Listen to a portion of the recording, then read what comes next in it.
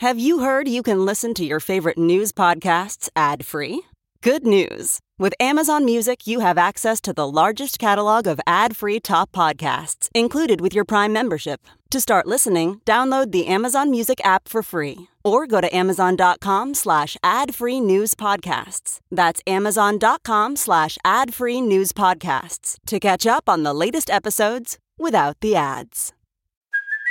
Hey, it's Kaylee Cuoco for Priceline. Ready to go to your happy place for a happy price? Well, why didn't you say so? Just download the Priceline app right now and save up to 60% on hotels. So whether it's Cousin Kevin's Kazoo Concert in Kansas City, go Kevin, or Becky's Bachelorette Bash in Bermuda, you never have to miss a trip ever again. So download the Priceline app today. Your savings are waiting.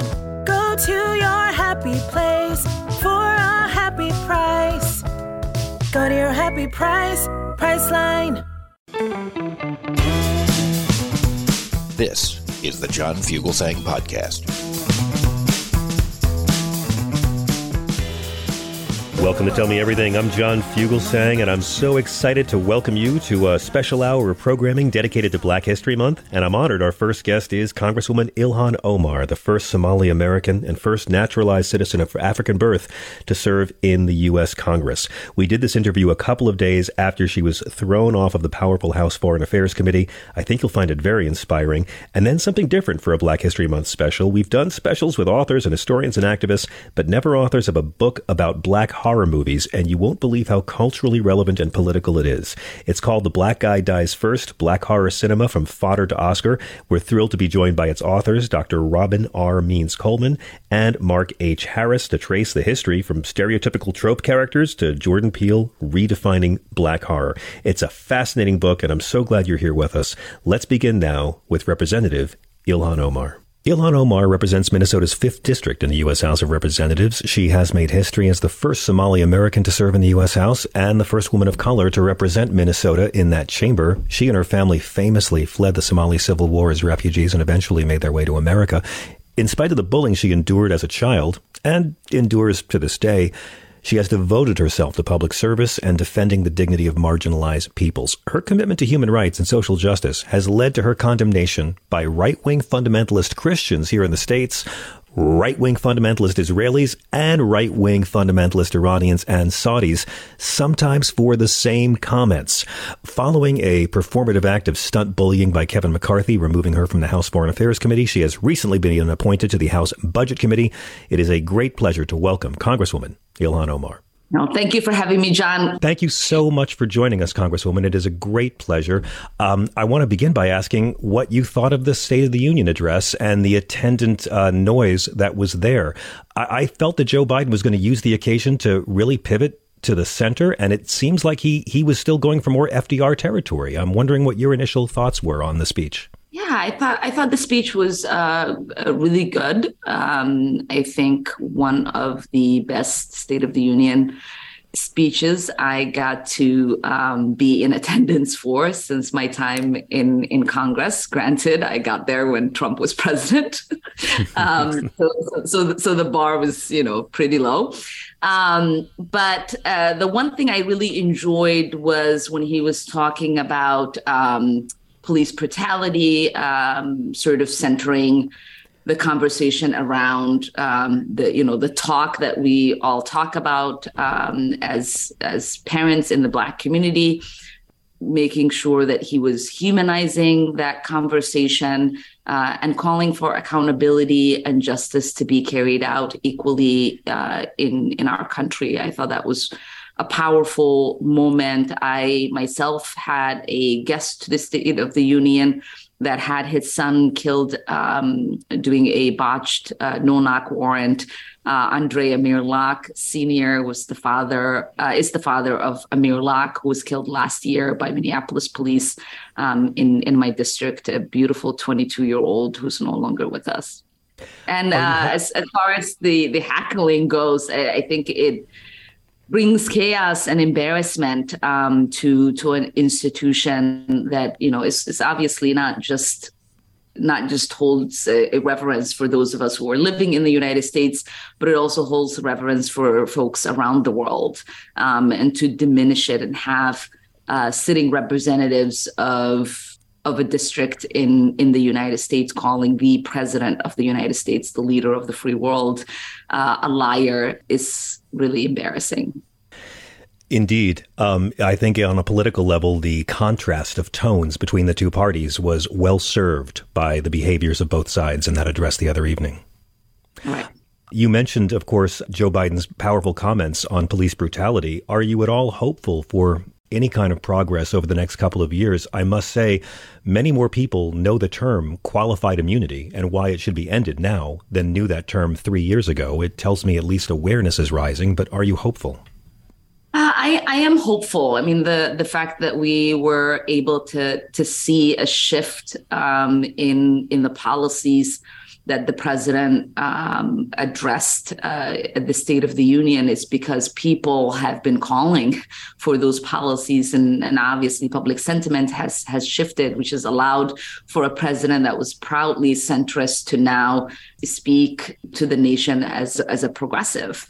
And I think that over time, things like qualified immunity, really addressing the core issues that lead to police brutality will eventually, I think we will eventually make progress there and hopefully have laws that reflect the kind of care and safety that we want to have in our communities. Congresswoman, I've made no secret of my admiration for your public service in the face of discrimination and for the stances you've taken as a person of faith. I have this theory that I talk about on stage and on the air that religious fundamentalism is sort of its own religion, that the extreme far-right Christians, Muslims, and Jews have more in common with each other than with the moderate or progressive Christians, Muslims, and Jews. And when you came out and said that a Hague-based court was important for prosecuting crimes committed by both sides in the Israeli-Palestinian conflict, it was amazing to me to see both the Israeli ambassador and Iranian state media taking you on at the same time. To me, Congresswoman, that's a sure sign that you're doing the Lord's work and speaking for the majority of people of faith who are deeply put off by fundamentalists staining religion as we know it. Yeah, I mean, I think when, these people are sort of considered authorities of our shared Abrahamic faiths, it sort of bastardizes what the core values of it are. I think that for me, I was raised to think of my faith as one that is internal, one that is about the self-betterment of yourself and of humanity, and one that is supposed to make you a person that is more caring and compassionate.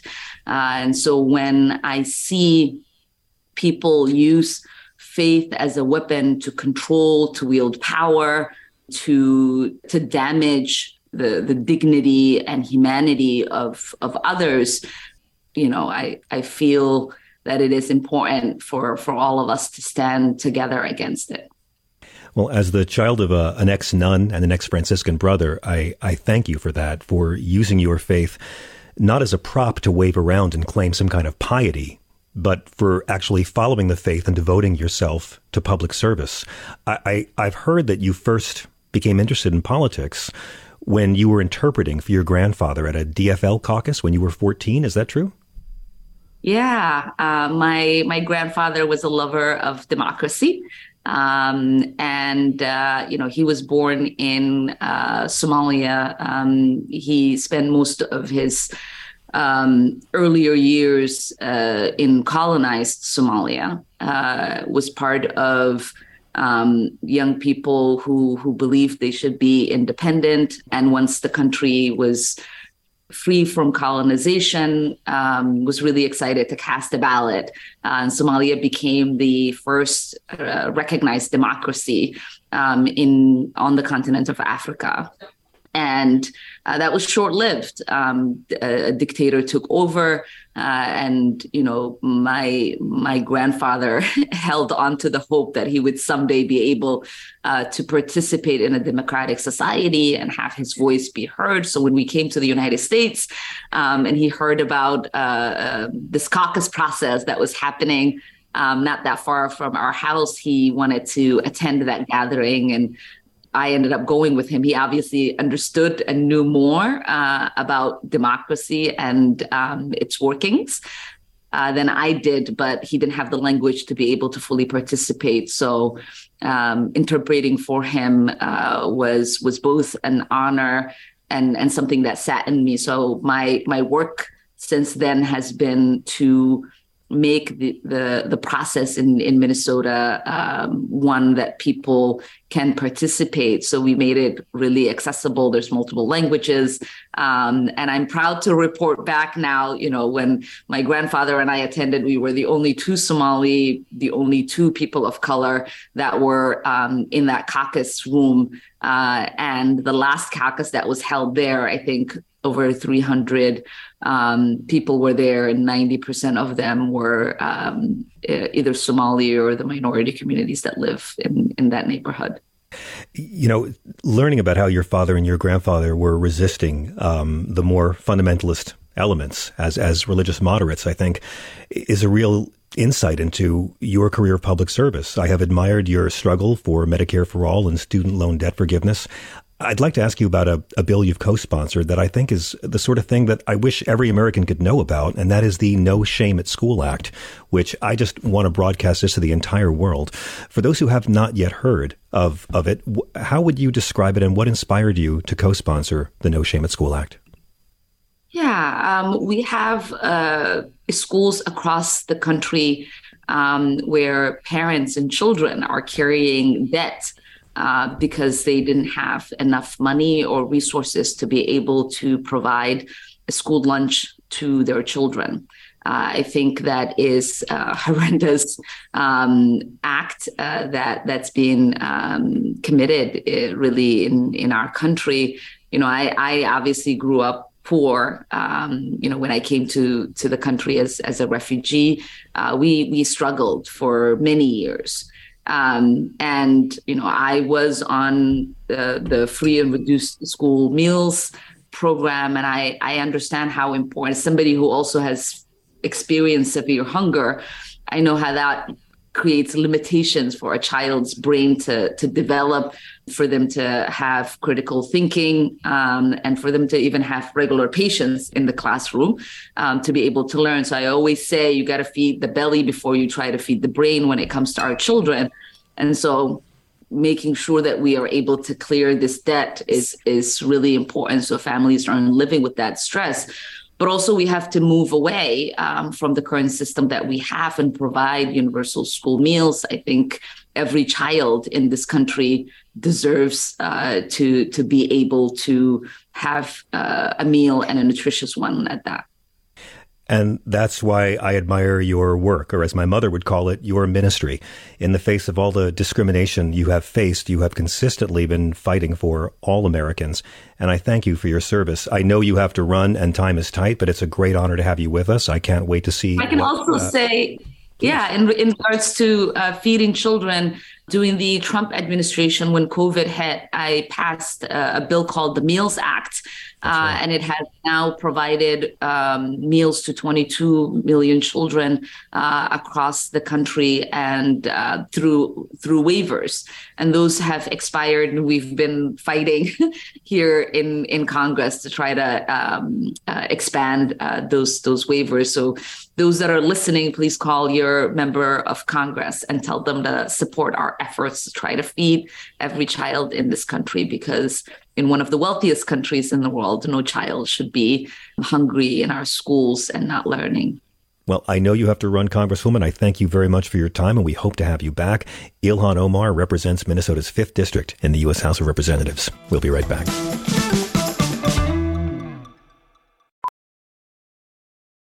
VR training platforms, like the one developed by Fundamental VR and Orbis International, are helping surgeons train over and over before operating on real patients. As you practice each skill, the muscle memory starts to develop. Learn more at meta.com/metaverseimpact.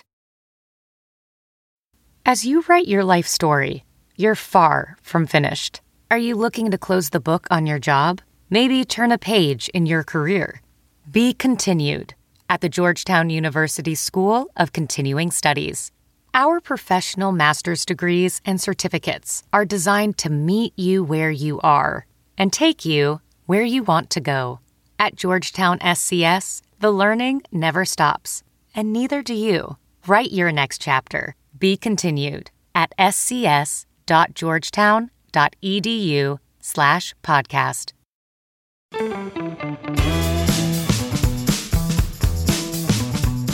So it's not often I get to interview authors of a book that deals with race and racism, history and injustice, politics, and cinema, horror, comedy, representation, all at the same time. But the first great book of the year on American culture has just been released. And the good news is you don't have to be a horror fan to marvel and appreciate the work. It's also rare that a book of cultural analysis and systemic injustice is, dare I say, this much fun to read. Our next guests have done that, and I'm so excited to speak with them. Dr. Robin R. Means-Coleman is Northwestern's Vice President and Associate Provost for Diversity and Inclusion. She's the author of the classic horror noir, Blacks in American Horror Films from the 1890s to present, as well as African-American viewers in the Black Situation comedy, Situating Racial Humor. Mark Harris is someone I bet you guys have read for years like me. He's an entertainment journalist who's written about cinema and culture for over 20 years for New York Magazine, for Vulture, Rotten Tomatoes. He created the website blackhorrormovies.com in 2005. It is the premium online source chronicling the history of black representation in the genre of horror. And together, they have collaborated on a work that explores the tropes and traits in black horror cinema from 1968 to modern day. And in doing so, they really trace over half a century evolution of American culture. And the title references one of the most infamous tropes in horror. It's called The Black Guy Dies First. Black horror cinema from fodder to Oscar. It is a great pleasure to welcome Dr. Robin R. Means-Coleman and Mark Harris to SiriusXM. Thank you for joining us. Thank you. Thank you. I want to tell you, before we even begin, how much this book means to me. I was 8 years old when I first watched William Crane's Blackula by myself on my parents' TV on the middle of a Saturday afternoon, and it blew my mind and still does to this day with its audacity and creativity. And years later in high school, I won an acting competition at a university that was judged by Dwayne Jones, star of George Romero's Night of the Living Dead. I met him when I was 16, and I couldn't believe it. And he was an acting teacher, and all I wanted to do was talk about how powerful a symbol he was in a film that was seemingly trying to pretend it wasn't a powerful symbol. I want to begin by saying, Dr. Coleman, I know that film is featured so prominently in your work, but what was it that drew both of you into the world of horror? For me, I talk about it as an origin story. So I was born and raised in Pittsburgh, Pennsylvania. And for true horror heads, I need not say more because we know that's where George Romero filmed in and around Pittsburgh, Night of the Living Dead. So Dwayne Jones, my first crush, right? I sort of describe it as my birthright. And watching Night of the Living Dead was so powerful for a Pittsburgher. First, because Romero casted real life Pittsburghers. Bill Cardille, Chilly Billy, was a news reporter in that film. And so the ways in which Night of the Living Dead plays out and in subsequent movies, you're saying that's my real life lived experience in a lot of ways, which sounds funny because it's a zombie film and they're eating entrails. But that notwithstanding, you really do. There's a realism to that film that captured the imagination of Pittsburghers like me. Mr. Harris? Yeah. And I'm proof positive of the universality of that movie because I have no ties to Pittsburgh whatsoever. And yet I still cite Night of the Living Dead as, my entry into the horror. I remember watching it. I rented a VHS copy from the library, back when I was probably 12 or so. And I remember watching it and just being fascinated by this movie that it was a black and white, and it seemed so ancient to me. And yet it had this black character who was the lead, who was leading this group of white people through this zombie uprising. And he was slapping white women around. He shot a white guy. I mean, he was the last living person standing in the house until his unfortunate demise at the end. But it just really struck me as really something revolutionary, even though it was before my time. And, it really struck a chord with me and made me fall in love with the horror and the possibility of the genre.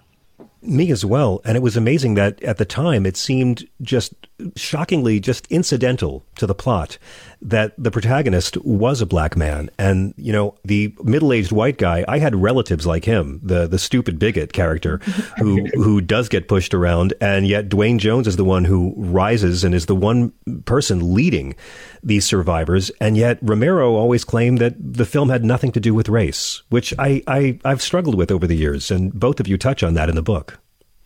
For me, I'll jump in, and I appreciate Romero's claim, and it has evolved. It did evolve over the years, sort of the story around his colorblind casting. And I've often said that actually that's less important than what Dwayne Jones ultimately brought to the screen, which was his, kind of whole full self as a black man. And it was something that we read, we interpreted in that situation. So while there may have been colorblind casting, we don't know. There certainly wasn't a colorblind performance, right? A Correct. Reading as an audience of what was happening on that screen. That powerful ending reads differently. It hits differently, right? Because it's a black man and because it's a white militia. You can't, it's not zombies who kill him. That. It's not the zombies who kill him. Exactly. It's the carceral state, right? It's an indictment of that. It's an indictment on policing. It's an indictment on police murders. And so that is brought to bear in a way that I think is important, and it should not be erased under the sort of message of colorblind casting. I was just going to add that, I think Romero kind of intended the movie to, as a whole, the visceral graphic nature of the movie to kind of represent the times, the turbulence of the times, whether it be the Vietnam War or the race protests, that sort of thing, I think. But, as a representation of the times, you can't remove race from the situation in America. So I think whether he intended it or not, race was there, and it comes through in the movie. I've heard Romero over the years say that he didn't intend it to be political, but when one watches the sequel, Night of the Living Dead, Dawn of the Dead, one of the most political and deeply satirical horror films ever released, it's hard not to think that he had a social agenda with the casting of Dwayne Jones as Ben.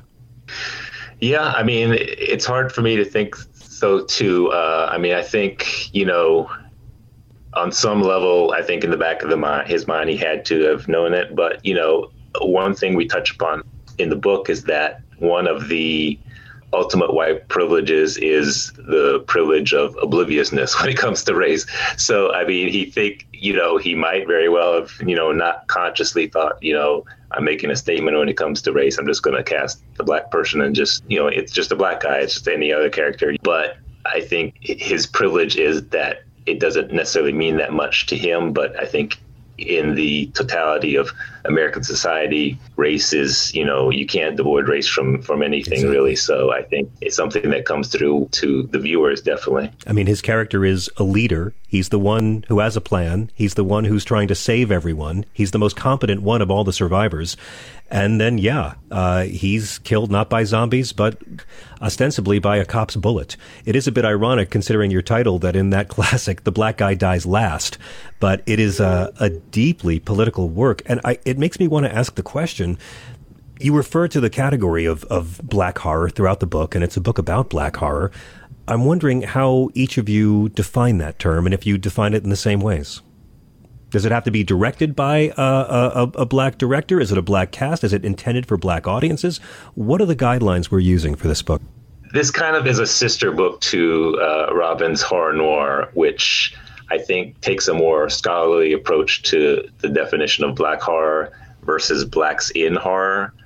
I think with this book, we are a little more mainstream, a little more broader in our approach to what we define as black horror. So, I mean, for me, for this book, we kind of just use black horror as a catch-all for any movie that has a black primary character or is directed by a black person or, written, that sort of thing. So I think it's kind of, this one is a little more general than horror noir, which kind of breaks things down a little more specifically.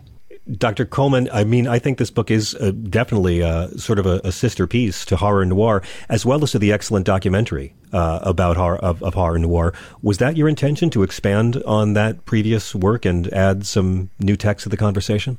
That's a great question. So let me tell you everything, John, which is... Because I love the movie, too. Is today, I would say the intention was to expand. But quite early on, I knew that there was something special about collaborating with Mark on a Black horror project. Was a huge fan of blackhorrormovies.com. And we've told this story often that I infamously or famously, depending on Mark's perspective, found his phone number and called him out of the blue years ago and said, we've got to do something. We've got to do something together. And I've often said, I don't think Mark knew me from a can of paint. And I am so glad that this ultimately happened. So was it an intentional extension of horror noir? It ultimately became that. But what it was more intentional was a partnership between two people who not only are fans of horror, but are also real sort of scholars of film. And I think we're also really very funny. And so those three came together in a spectacular way.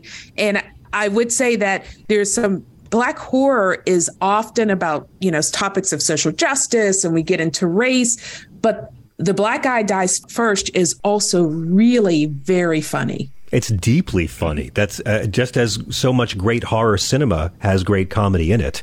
This film is a deeply funny work. It's probably the only way to talk about such horrific scenes is to keep the comedy ball in the air. I want to talk about the title because The Black Guy Dies First is a trope in many cinema genres we grew up with, war movies, certainly. I love the title. What was it that made you go with that title for this work? Well, I mean, I think that trope is still really the first thing that people think of when they think of Black people in horror movies. Even with successful works like Get Out and Candyman, I think when you talk about a Black person in a horror movie, I think people's minds immediately just go to, oh, they're going to die. So we kind of took that as, kind of a fun, catchy kind of way to kick things off. But, we also kind of thought about what that trope means. And really, it means the marginalization of the Black characters. They're always put into these roles where they're not the hero. They're going to be a sidekick or some other ancillary character who is going to be put in the crosshairs and is probably going to die at some point. So I think we use that as kind of a way to talk about, the way that Black characters have been treated, have been pushed to the side. And it's a good, fun way to open the discussion about representation. Absolutely. I mean, we've grown up seeing so many movies where there'll be one token Black character who's just dropped in as an incidental thing to be killed off. It seems like that really is the distinction between Blacks in horror cinema and Black horror cinema, isn't it? I mean, you're talking about films where Black people are not incidental, where it's real representation and real storytelling.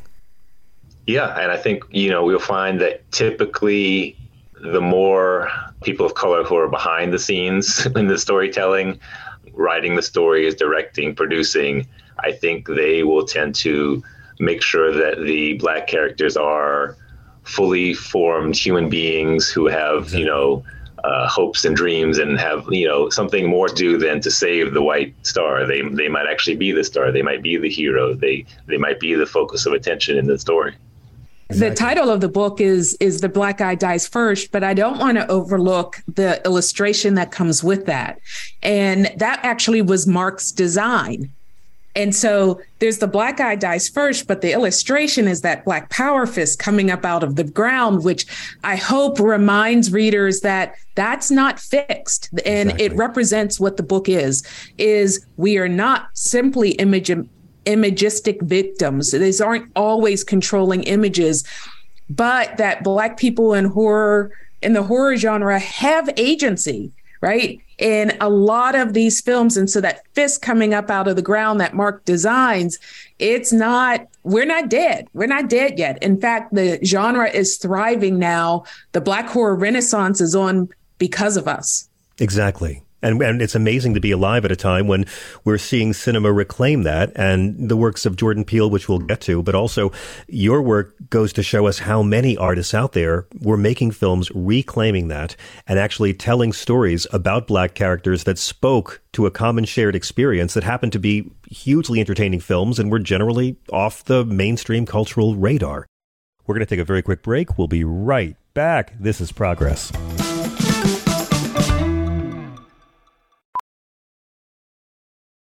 As a professional welder, Shayna Ford uses Forge FX to practice over and over, which helps her improve her skills. The more muscle memory that you have, the smoother your weld is. Learn more at meta.com/metaverseimpact.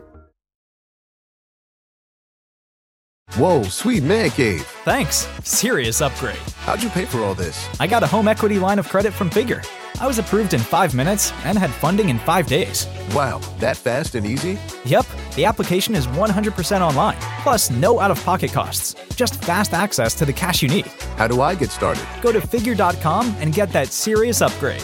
Figure Lending LLC, DBA Figure, Equal Opportunity Lender, NMLS 1717824. Terms and conditions apply. Visit Figure.com for more information. For licensing information, go to www.nmlsconsumeraccess.org.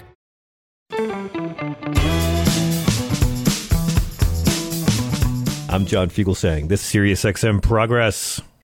I'd like to talk to you about one of the ugliest tropes in horror films that persists a bit too much to this day, and that is the character known as the spook, a black character who's supposed to be a token comedic relief who's always frightened, mainly to draw a contrast to the brave white lead characters. I was so glad you tackled this because it's a bit shocking how much we still see this stereotype poking its way into horror films. Yeah, I mean, it has evolved over the years, of course, from the early days with with actors like Mantan Moreland, who would do the feats don't fail me now kind of shtick. Nowadays it's a little more aggressive and angry, like, F that, I'm not going in there, that sort of thing. So it's an interesting trope that I always find interesting because it is initially off-putting to me, but on the other hand, I think about it and I'm like, that's really what most of us would say in those situations. That's how we would mostly act. So, we wouldn't go towards the strange noise in the basement, that sort of thing. So I think in some ways that character is sort of the smartest character, but it really kind of depends on how it's portrayed in the film. I think, in the days of Mantan Moreland, it was a case of the audience laughing at him. Nowadays you can still kind of portray incidents where a character is scared. Like in the most recent Candyman, they had the lead actress was, peering down into a dark basement and deciding whether or not to go down there. And she's just like, nope. And she closes the door and walks away. And, in that case, we're not really laughing at her. We're laughing with her because we can put ourselves in her shoes and we can relate to her. And so it's really kind of a thin line in terms of how the character is portrayed as far as whether, how offensive it is. On the other side for me, and I love that Mark said that this character has evolved into the smartest character, because along this sort of trajectory on the other end is the least smart character, and that's the sacrificial Negro. Yes. The other side of the trope of these tropes that we talk about, who really are about, sacrificing their lives and then sort of ultimately understanding that Blackness itself is up for sacrifice to salvage whiteness, right? And so it is the noble sacrifice. Exactly. Jimmy, run, save yourself. I'm going to stand in the way of this bullet, this monster, this rampaging ape. And so I think that there's an evolution that Mark is describing, and then there's an unfortunate fixedness about the ways in which Blackness shows up around the sacrificial Negro. Well, that's why I'm so glad you mentioned the scene from the Candyman remake. I've actually wondered if Jordan Peele was inspired by that for the title of his film, Nope, because it seems like the title itself is a way of turning that trope on its head, that in this modern cinema, written by an Academy Award winner for writing black horror cinema, that the hero is the opposite of the spook and completely goes the different direction and is the voice of wisdom. It just seems the title itself directly speaks to that stereotype. Yeah, I mean, when I first saw the poster for Nope, and I didn't know anything. They didn't reveal anything about the plot or anything like that. I just saw the title and was just like, oh, okay, he's playing with us. He's playing upon the, Black people see danger and they're like, nope, and they walk away. They're like, they're not the typical horror lead who investigates things and it's like, oh, is anybody there? Is anybody there? And they keep, going towards the danger. So, yeah, I think he definitely had something in mind. Exactly. I mean, you go through so many of these horror stereotypes. You mentioned the sacrificial Negro or these heroic deaths or the anonymous deaths. What about the sidekick? That's really a trope that's haunted a lot of black actors throughout the history of horror cinema. I remember Rachel True talking about this in the Horror Noir documentary, where she said, so many roles that she got was as the sidekick role, where she just simply got to say, "Are you okay? Are you okay? Are you okay?" And so I think that really captures the ways in which Black people are not only performing as sidekicks, but again, in a different way in service. In Rachel's case, it was often to white womanhood. And so it was never about the feelings, the histories, the battle, the struggle of these Black characters, but really was checking in and making sure that the white characters thrived. Oh.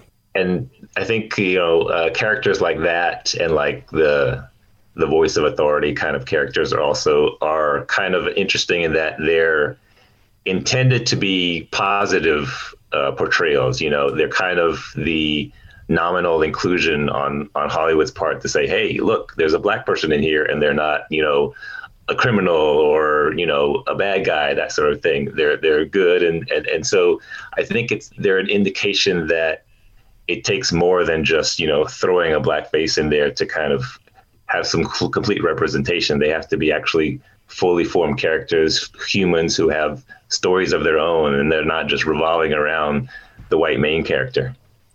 That's what's so amazing about the book. You can read it as a history of this kind of cinema, but it reads also as a history of representation in popular culture. And in your third chapter, you get into horror that has a lot of analysis. And I love when you say Black horror is our social syllabus. For some people, it's music. For some, it's sports. I'm curious about that sentence. And if you could both unpack that a bit, that Black horror is your social syllabus. I think that was Robin's line. Yeah. Very well done. It's nice. I think what I was going for there is to give credit to horror, because horror is very pedagogical. It's about what we can learn from it. So it's packed with lessons and messages. And that includes when Black horror doesn't have so much of a social justice focus. Right. We are making clear that not every Black horror movie has to be about, talking back to the inequities that we're seeing in our socio-political world.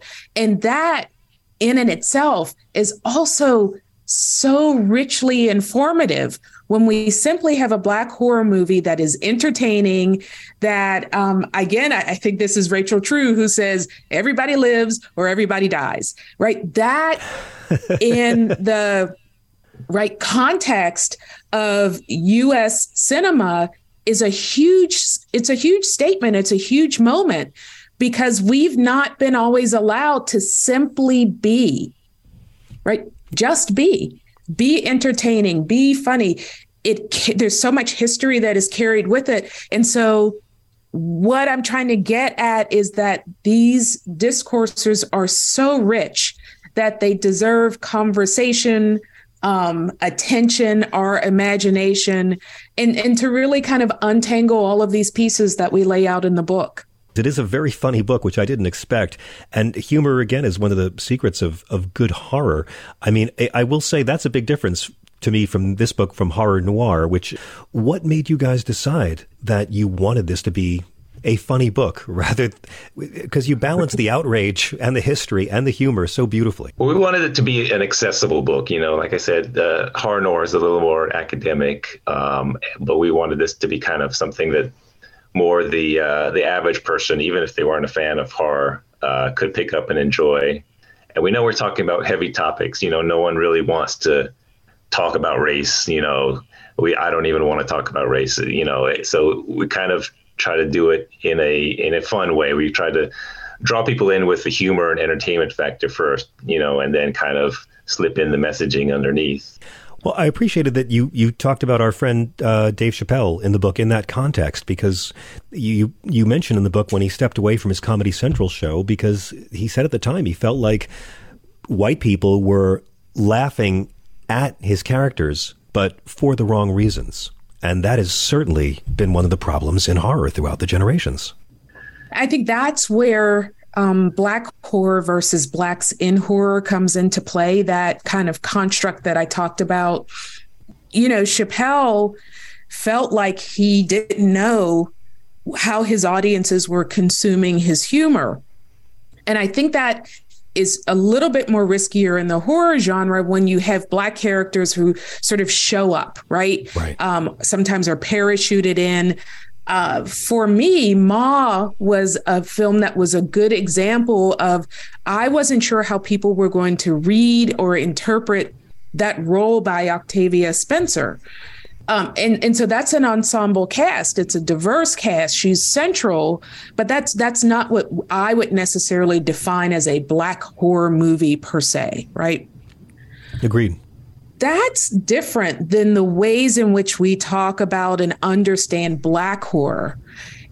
Black horror writers and directors, producers, I think they're so cognizant of who their target audience is, who the films are made for, that it relieves them in a sense of this worry, this duality of who's watching and how they're interpreting. And so you'll often see in these Black horror movies kind of insider jokes that are represented in our book as well. And if you get it, if you're in, you get it, and we don't have to worry about how is someone else going to take this up, because we also know who our primary audience is. Indeed. So I need to ask, how do you see the genre expanding now post Jordan Peele? He's had such an impact. I mean, just the very fact that the first Black screenwriter to win an Oscar did it for a horror film is so revelatory, but his films managed to be so political, so socially relevant, and so damn entertaining at the same time. It does seem like we're on the verge of a golden age of a whole different kind of representation in horror. Are you optimistic? I would say I'm cautiously optimistic. I mean, Get Out was definitely a game changer as far as Black horror goes. I mean, I've been covering, my site has been around since 2005, and in those days, it was really the dregs of Black horror in terms of everything was just cheap, direct-to-video, just stuff that is difficult to get through. But, I think his success in terms of not only creatively, but also financially, I think really has opened the doors for a lot of Black horror filmmakers. But I am cautious because, these things are cyclical. And we've seen this kind of thing before in the Blaxploitation era, and then the 90s when, all these Black filmmakers got opportunities, and then Hollywood kind of decided, oh, they've had their shot, we'll move on to something else. And they didn't get another shot again after that. So it's been about 6 years since Get Out. And so we're kind of at a time where Hollywood could decide, we're going to go on another direction now and have something else be the hot thing. So we're really at a critical time now. And I think we just got to have more interesting stories being told by filmmakers. We got to have the filmmakers be able to be given the opportunity by studios and distributors and so forth. So hopefully, fingers crossed, we'll keep it going. Dr. Coleman? I'm absolutely optimistic. And this is also because you're talking to someone who wrote a book that was called Horror Noir, Blacks in American Horror from like 1890 to present. For me, that means we're not in a golden age of horror. We have always been horror. I'm really excited about the support and funding that's coming behind Black horror. And a lot of that absolutely has to do with Jordan Peele and how he mainstreamed, right? It's a big deal that a horror film earns an Academy Award, but a Black horror film at that is really exciting. The question is, does it have to be mainstreamed for us to then say we're in a renaissance or a golden age when Black people in horror films have been around for more than a century? What I do think is important about what Peele has done, what is landmark if we're talking about a century of Black people showing up in films, is that kind of monkey paw methodology, where there's something about now figuring out that Black guy's not going to die first, not going to die last, may not die at all. But then there's a genius in the writing and the creativity. How do you build tension? What's the story here if you go in knowing the Black people actually might be okay? That's the masterfulness of Peele, that there's still anxiety and nervousness about what's happening here. So, the sort of going back to where we started, which is Peele is doing something that horror writers haven't been able to do or willing to do in a long time, which is to do something that's super narrative driven and not falling back on the cliches and tropes that we lay out in the book. He's disrupted all of that. And it's so much fun, you don't even realize it's deconstructionist. And what it's such an honor to have you both. I love this book. I love that it exists. I loved reading your takes on Blackula. And for a book that can cover religion, which we didn't get to talk, I could talk to you about this book for days, LGBTQ issues, but you also cover urban cannibal massacre and honky Holocaust. This book is a masterpiece. Dr. You're going to have us come back for Halloween. Listen, I don't want to. Let's come back before then for the paperback. There's so much I want to talk to you about this, especially the depiction of Black religion, which for so long has just been voodoo for a white audience. And you just do such a public service and such a great service to great movies with this book. Dr. Robin R. Means Coleman and Mark Harris are the co-authors. The book is The Black Guy Dies First: Black Horror Cinema from Fodder to Oscar. It's not just a book you're going to want to buy for yourself. You're going to want to buy copies of this to give as gifts. It is that splendid. Thank you both so much. We'd love to have you back anytime. It's really a pleasure. Thank you, John. Thank you. Appreciate it. Thank you. We'll be right back. I normally find bras to be so uncomfortable and constricting, but Skims has changed that. You know I love Skims underwear, so I finally tried their bras, and Skims has delivered again. Skims bras are worth the hype for the amazing shape and support they give, but what I wasn't expecting was how comfortable they are too. I've tried so many bras in the past, and the main issue that I have is that they weren't supportive enough, to the point where they felt slouchy. I love my Skims wireless form bra because it's so comfortable and supportive. The older I get, the more I care about actually being comfortable in what I wear every day. And with my wireless form bra, I no longer have to sacrifice my comfort for the support I need. Shop Skims bras at skims.com, now available in 62 sizes, 30A to 46H. Plus, get free shipping on all orders over $75. If you haven't yet, be sure to let them know we sent you. After you place your order, select Podcast in the survey, and select our show in the drop-down menu that follows.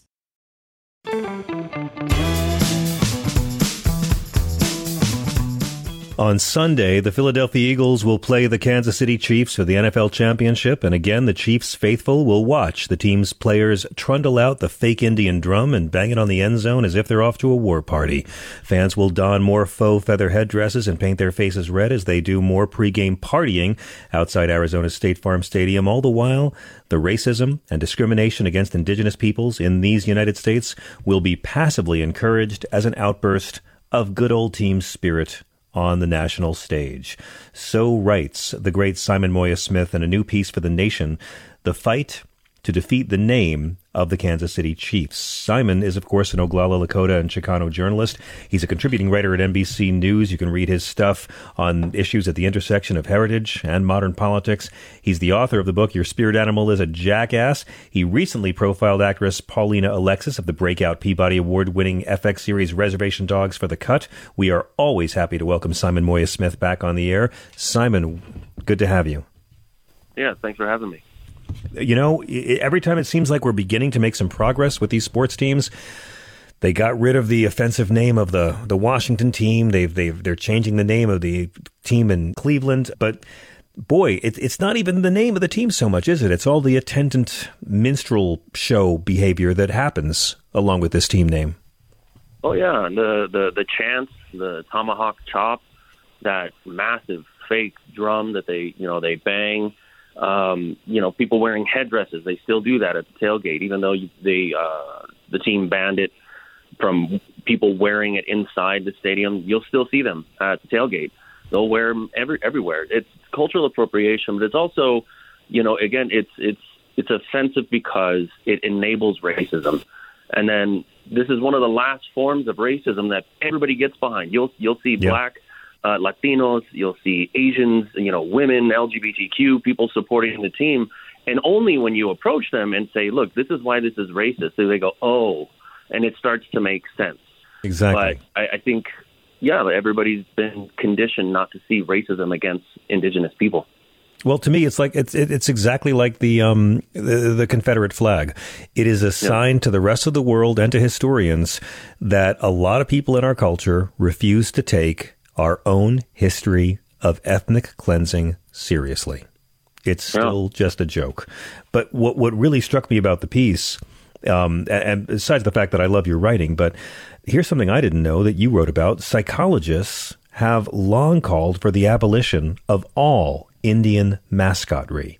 I mean, I can see why, but it really, really is bad for the emotional and physical well-being of children and their families. Yeah, and then that was in 2005, so a long time ago. They called for the immediate abolishment of Native mascots because it was proven to harm the mental health and stability of children, and not just Native children, but all children. And so, but that's gone ignored. So people still think it's an opinion thing. And I'm like, no, it's not. You have psychologists that are calling, the American Psychological Association, saying you need to stop doing that.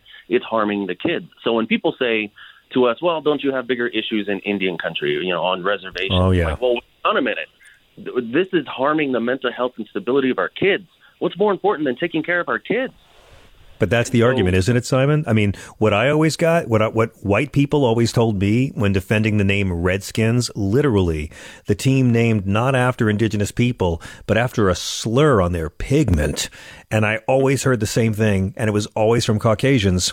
Indians don't mind it. There's lots of Native Americans who don't mind the name Redskins. It's just you white liberals care about it. And it's like the moral deniability, the plausible deniability of the morality of what they're doing. They need to cling to the notion that somewhere there's an indigenous person who's got bigger things on their mind, and that makes their bigotry okay. Yeah, it's the same bullshit argument every new generation. It's just because somebody approves of a racial slur doesn't make it any less of a racial slur. Just because somebody approves of something that's offensive or racist doesn't make it any less offensive or racist. Because again, this isn't a opinion thing. There's a dictionary to define racial slur, and we finally got that changed. The American Psychological Association said that these images and this language harms the mental health and stability of children. So why hasn't it changed? Well, because it's a sports god. People Sundays it's church and football. And you can't say word one against their team. You can't say one word against it because it's like you're saying something against their God. I know. Simon, how relevant was it 2 years ago when Colorado Governor Polis signed the Senate bill banning the use of Native Americans as mascots in the state? Oh, people went nuts, especially over there in Lamar, Colorado, because they were the Lamar Savages, and they would have the image of an indigenous person. And so they bullshitted themselves so deeply that they're like, no, we're not talking about Native Americans. I'm a savage. My kid is a savage. And I'm like, wait a minute. You have the logo, an image of an indigenous person, and you're saying that it has nothing to do with us? And they're like, yep, nothing to do with you. But of course, Jared Polis stepped in, and now you can't have any of those mascots in the state of Colorado, but that's just Colorado. I mean, you can go all over the country and see people still, wearing headdresses and painting their faces for, a high school football game because they're the Warriors or they're the Indians, they're the Chiefs, something like that. So it's still an issue across the country. Colorado kind of led the way, but it dawns on you how much bullshit these people can mire themselves in and lies about what a word means and what those logos mean to Indigenous people. Absolutely. You talked to one activist who I thought nailed it brilliantly by saying, it seems like it's a capitalist issue. The NFL is $1 billion industry, and they use us, our image, solely for profit. That's the thing, right? Like they'll use these outdated tropey images to try to brand their game or their products. But First Nations people aren't seeing a dime from all this. No, not at all. I mean, it's funny, then that's Amanda Blackhorse and Allie Young. It needs to be noted that on Sunday, the protest, the march and rally is helmed by Indigenous women. And that's kind of how we've been doing things since time immemorial. Women really led the way.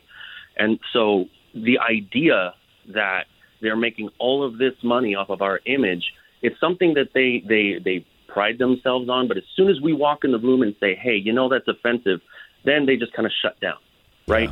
Yeah. And they continue to deal in this dehumanization, this commodification of a race of people.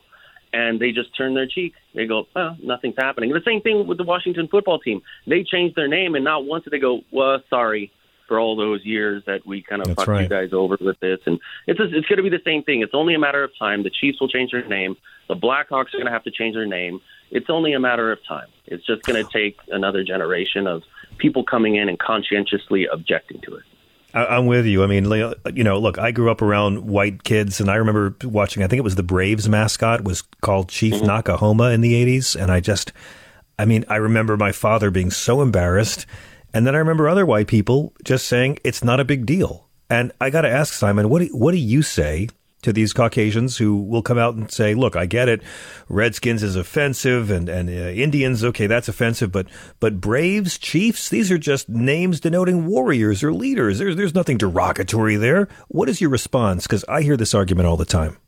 Yeah, it's bullshit. It's a weak argument that we've heard our elders have heard, and the idea that they can just say it's just a word. But no, it's everything that goes around it. It's everything that happens with it. The dehumanization, the racism, the enabling of racism, and making us a caricature again. We're still trying to get the United States and everybody to see us as humans and that we're still here. People don't even know how to refer to us yet. They'll say, do we call you American Indian, Native American? What do we call you? People don't even know how to reference us, let alone honor. They don't know. They keep saying that. It's like, oh, this is honoring you. The word brave, the word chief. No, it's not. Just stop. It's not. You don't know how to honor us yet. I agree. I mean, it's not just cultural appropriation. It's cultural appropriation to render the culture a cartoon. Yep. Yeah. It's like we're a plaything. And that's the thing, and when you see somebody, I'm here in Santa Fe, New Mexico right now, and, I was wearing my hat that says you're on native land, and my partner comes in, she's got her braids, and this guy's bedecked out. It was like last Sunday or the last game that the Chiefs played, and he was all in Chiefs gear, and he just looked at my hat and scowled at me, looked at her and scowled, and they're not here to honor us. What they're doing is they're honoring a brand. They're honoring their team. But when actual Indigenous people show up and say, that's really fucked up what you're doing, they'll just turn around, nope, no, it's not. Nope, because again, it's just that weird sports fanaticism, and you see it everywhere. Even when it comes to local sports, people say the same thing about their mascot, whether it's a warrior. No, a warrior. No, we're honoring you. But like, no, you're not. You have a dipshit in a headdress and face paint running across the fucking field. That's not honoring us. That's mocking us. That's playing Indian. Are there forces in the NFL that are awake to this? I mean, in post-Kaepernick NFL, I want to believe that there are people either on the players level or the corporate level or even the broadcasters level who will shine a light on this and be able to actually educate the well-intentioned viewers of these games as to what they're partaking in. Nobody. There's not one. Nothing. It's a business. A player doesn't want to lose their job, and coaches and, nobody wants to lose their job. And nobody's standing up and saying, hey, you know what? This is pretty bad against Indigenous people who are the smallest racial minority in the United States. Indigenous women are 2.5 times more likely to be sexually assaulted than women of any other demographic. All of these things that impact our communities aren't discussed. Because, again, it's one of those things. You can't be the greatest nation in the world if you're guilty of a genocide. You can't be the greatest nation in the world if you're treating the First Peoples in this manner, let alone the things that happen, outside of sports like oil and gas and man camps. Nobody talks about it. That's Again, right. When it comes to racism, we have to teach all Americans what it is to be racist against natives. Because remember, we still live at a time where every November at some elementary school, they have a Thanksgiving play and they're dressing their kid up as an Indian. I know. They learn that early on in life. That's one of the first lessons American kids learn, is that it's okay to play Indian. You can dress up as an Indian. That's one of the first lessons they get. And so when they go to these games and they're dressed up as Indians, they're like, I've been doing it since I was a kid. What's the big problem? I know. We're still trying to teach people that blackface is wrong. Simon, This is the part in the conversation where I ask you the same question I always ask when you come on. And I will always ask you this question for our listeners. How can people who care, who are outraged by this, how can folks of all backgrounds who want to be allies, how can they help? How can they get involved? I mean, really, it's all about speaking up. Because, again, there's not a lot of us. Again, being the smallest racial minority in the United States, in our ancestral land, we're not going to be in all these environments.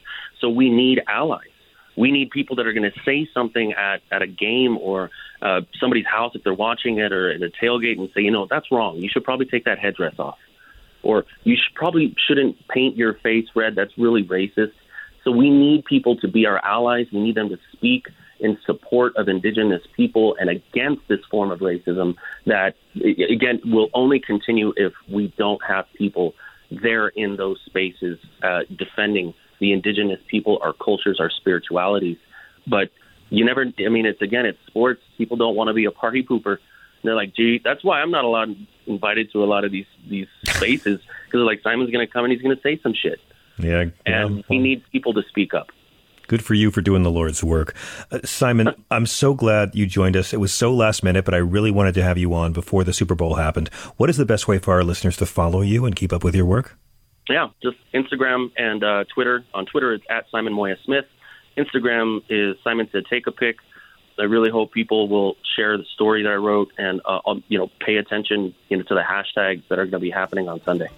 Absolutely. Hey, thank you so much. Again, the peace in the nation is the fight to defeat the name of the Kansas City Chiefs. Simon, please come back and see us again really soon. It's always a pleasure and an honor to have you. Thank you. Always.